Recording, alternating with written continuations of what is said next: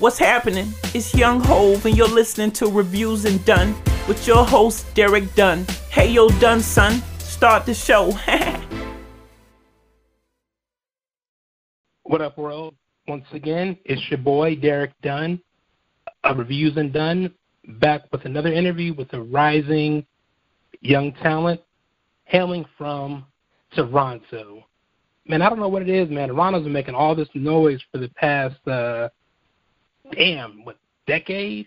So hopefully pretty soon, we're hearing this young lady's name among The Weeknd, The Division, and, of course, Mr. Drizzy Drake. So everyone, welcome to the line, rising talent, talented singer, soon to be a superstar herself, Miss Charlene Amore. So how are you doing this evening? I'm good. How are you? Bless. Like I said, I'm always excited to talk to a rising talent. So, when they actually do blow up, I can be like, you know what, man, I interviewed her when she was still independent, before the Grammys and the touring with The Weeknd and with the Drakes and being out there just living the dream on a global level. Problem. So let's go ahead and get right into it. So, all right. I've never been to Canada, but I've always wanted to, go to Canada. I've heard so many great things about just the environment, just the vibe. So how was your childhood out there growing up in Toronto?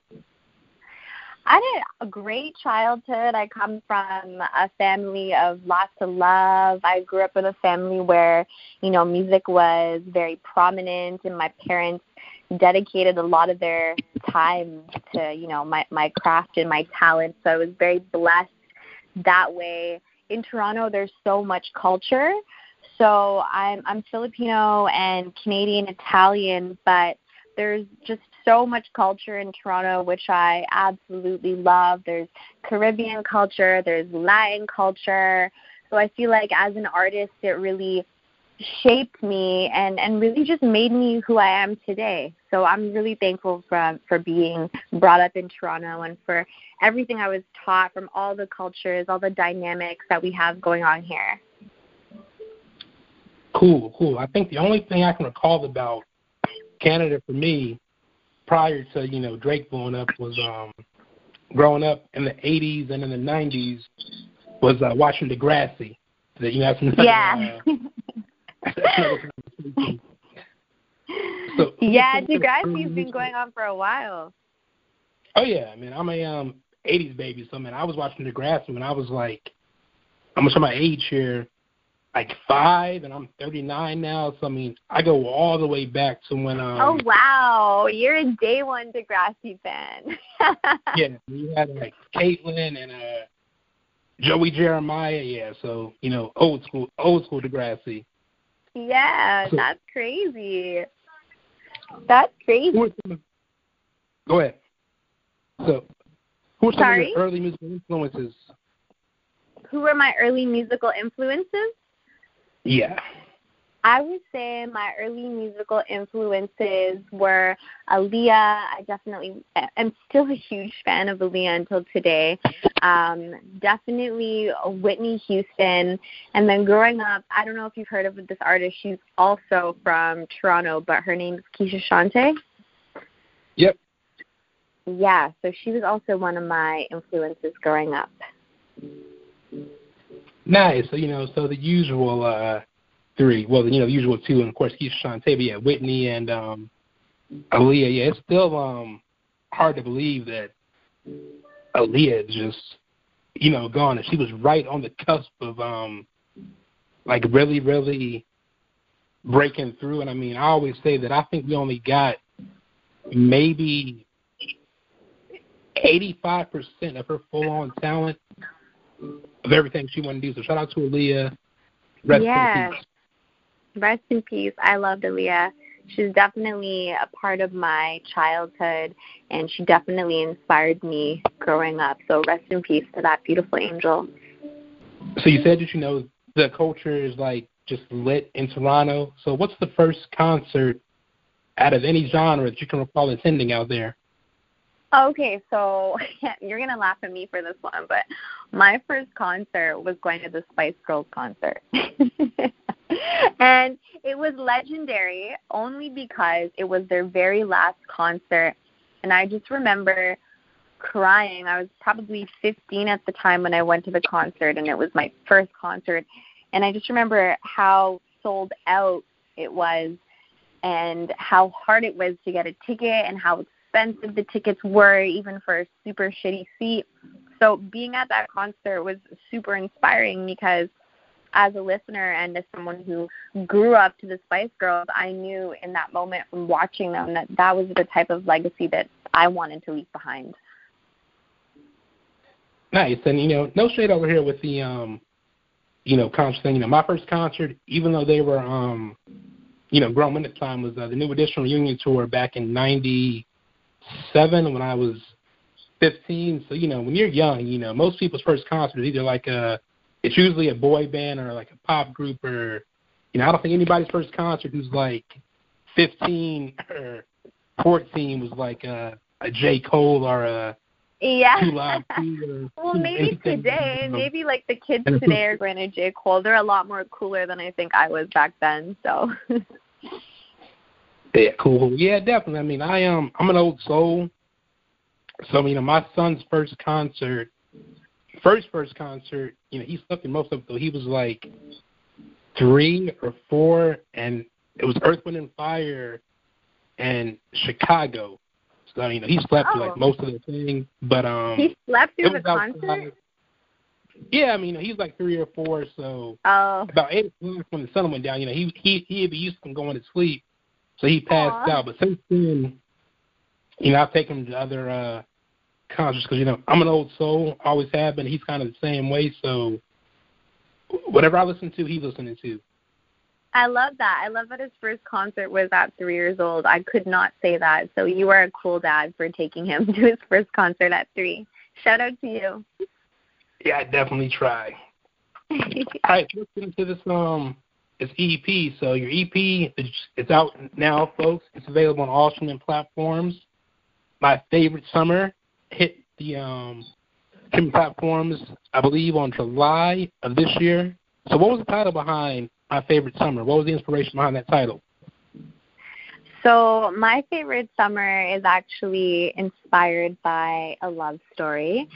And really, I came up with that concept from being inspired by love in the summertime. I feel that summer is just such a rush, it's passionate, it's hot, and it's a time where, either, especially today in the culture, everyone's, they have a fling and they're hooking up or they're falling in love with their fling, and then the fling is kind of like one-sided.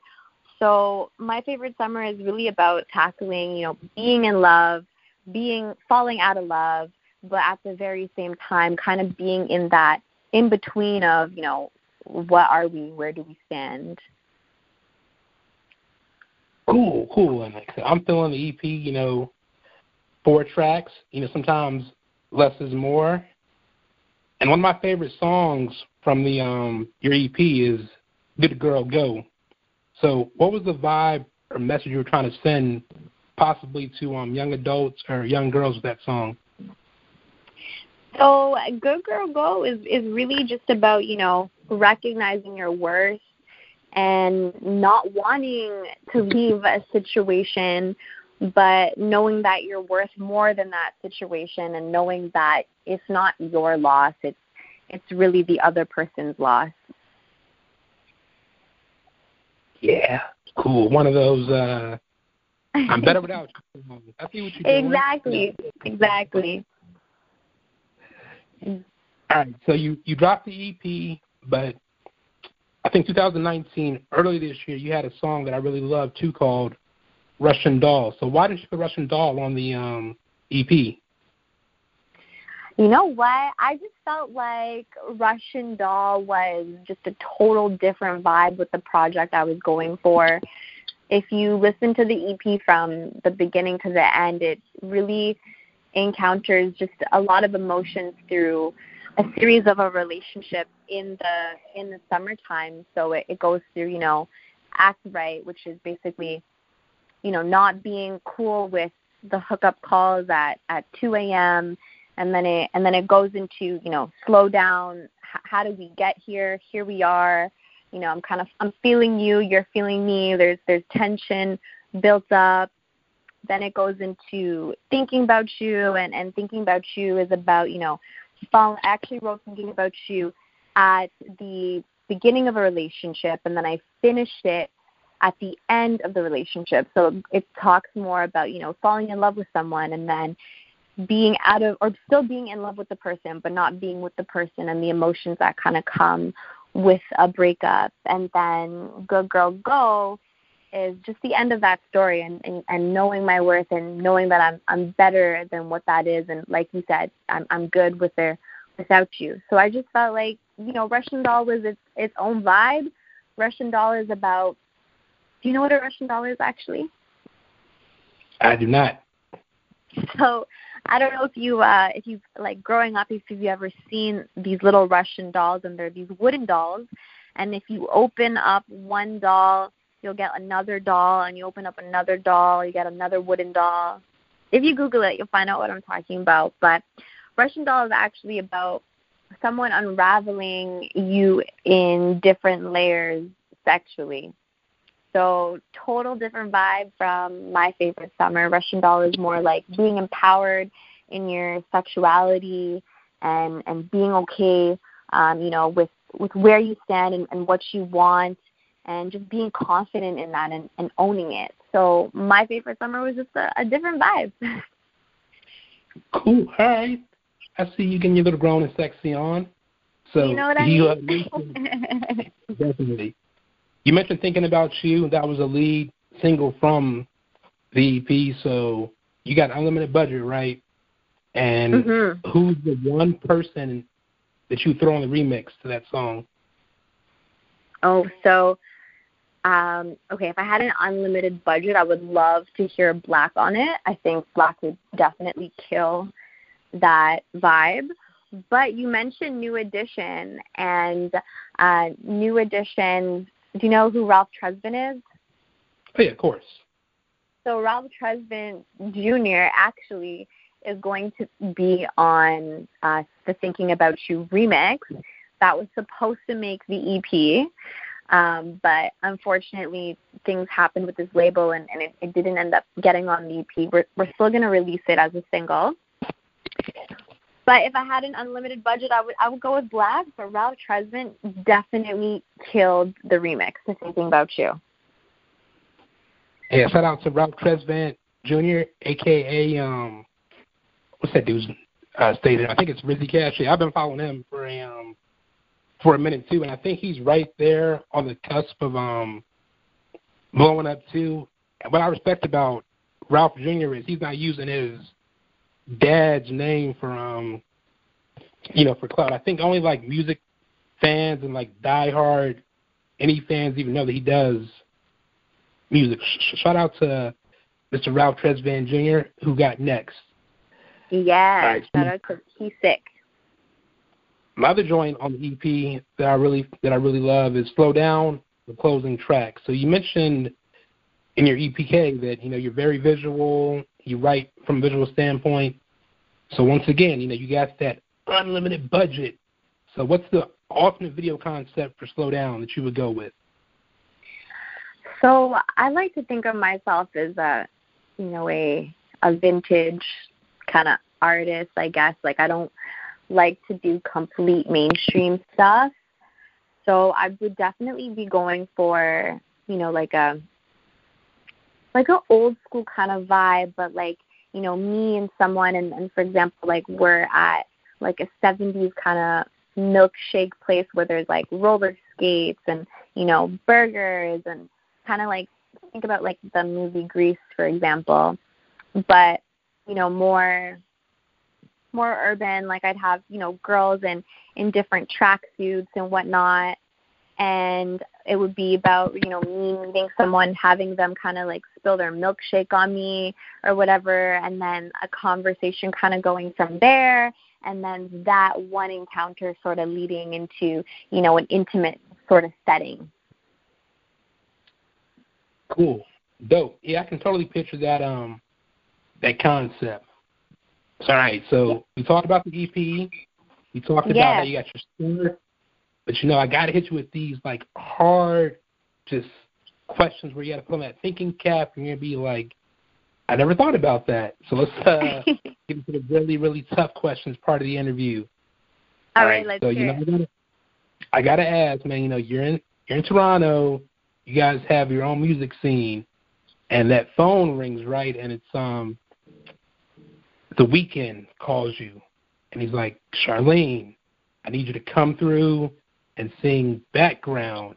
But wait, 2 seconds later, you get a text from Drizzy Drake's people saying, Charlene, we need you to come sing background for Drake. Who you going to sing background for first? Oh, damn. That's a hard one. That's a really hard one. That's a hard one just because, I think I would sing with Drake, and not to say that I wouldn't love to sing with The Weeknd, because I totally fuck with The Weeknd's vibe, and and I love his music, and I think he's a cool person. He actually grew up like down the street from me, which is super, super cool. But I think I would go with Drake just because I see us making more of a hit, kind of like One Dance, which would be really cool. Yeah, that's the one thing about Drake. I gotta tell people, that dude's talent is just it's just off the charts, and he can just Drake can go on there and make an album singing nothing but jingle songs, and it's gonna be a hit. So I totally respect he has that loyal fan base and just his grind mode. So shout out to Drake and shout out to The Weeknd. Yeah, shout out to Toronto. During the COVID, a lot of people were binging shows, worldwide because you couldn't really do anything else. So was there any show that you found yourself binging during the COVID? Yeah, you're going to laugh at me for this one. I binge watched that Lion show, the Tiger Cat show. Yeah, what about you know what I'm talking about? Yeah, definitely. Yeah, I was definitely all over that. I was a little skeptical at first, and after episode 3, I was just hooked. Like, I think I watched it in one night.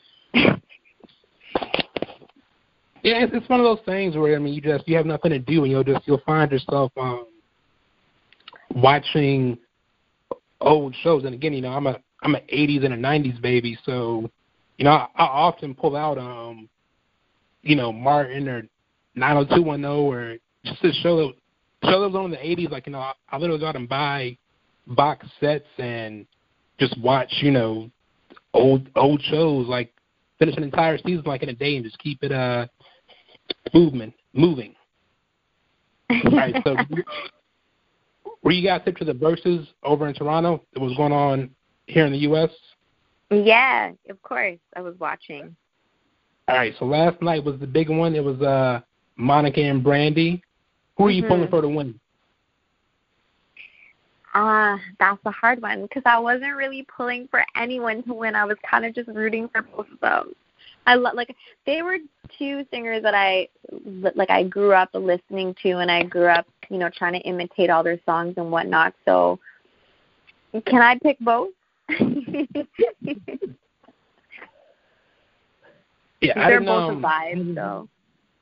Yeah, I haven't watched it yet. It was date night with the missus last night, but I'm more of a Monica fan, but I had Brandy winning just because I think Brandy was more commercial and more mainstream. But from what I heard, yeah, they said it was for the culture. So I'm gonna check it out soon.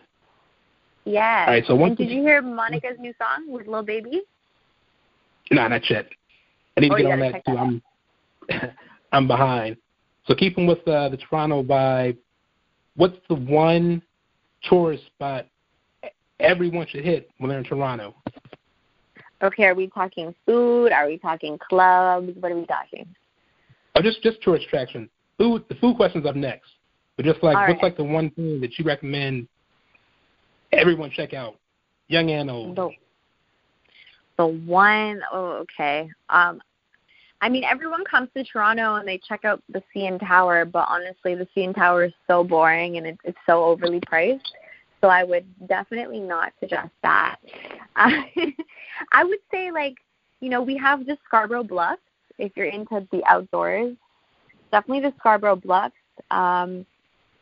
And we got some, like, Toronto's known for its nightlife. We got some sick-ass clubs down here.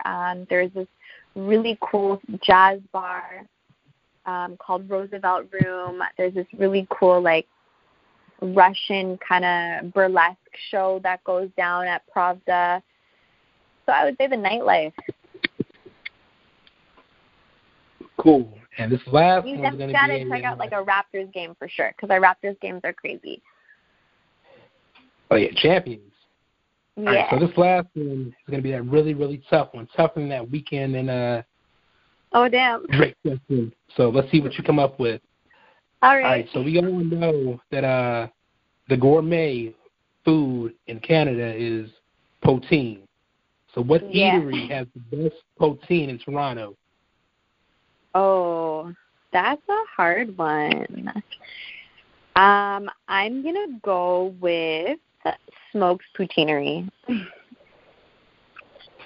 Nice. So I have to write that down. So, you know, once COVID clears up, if I can ever get to Canada, specifically Toronto, check out Smoke's Poutine, because it is on my bucket list to visit Canada before. Yeah, you gotta.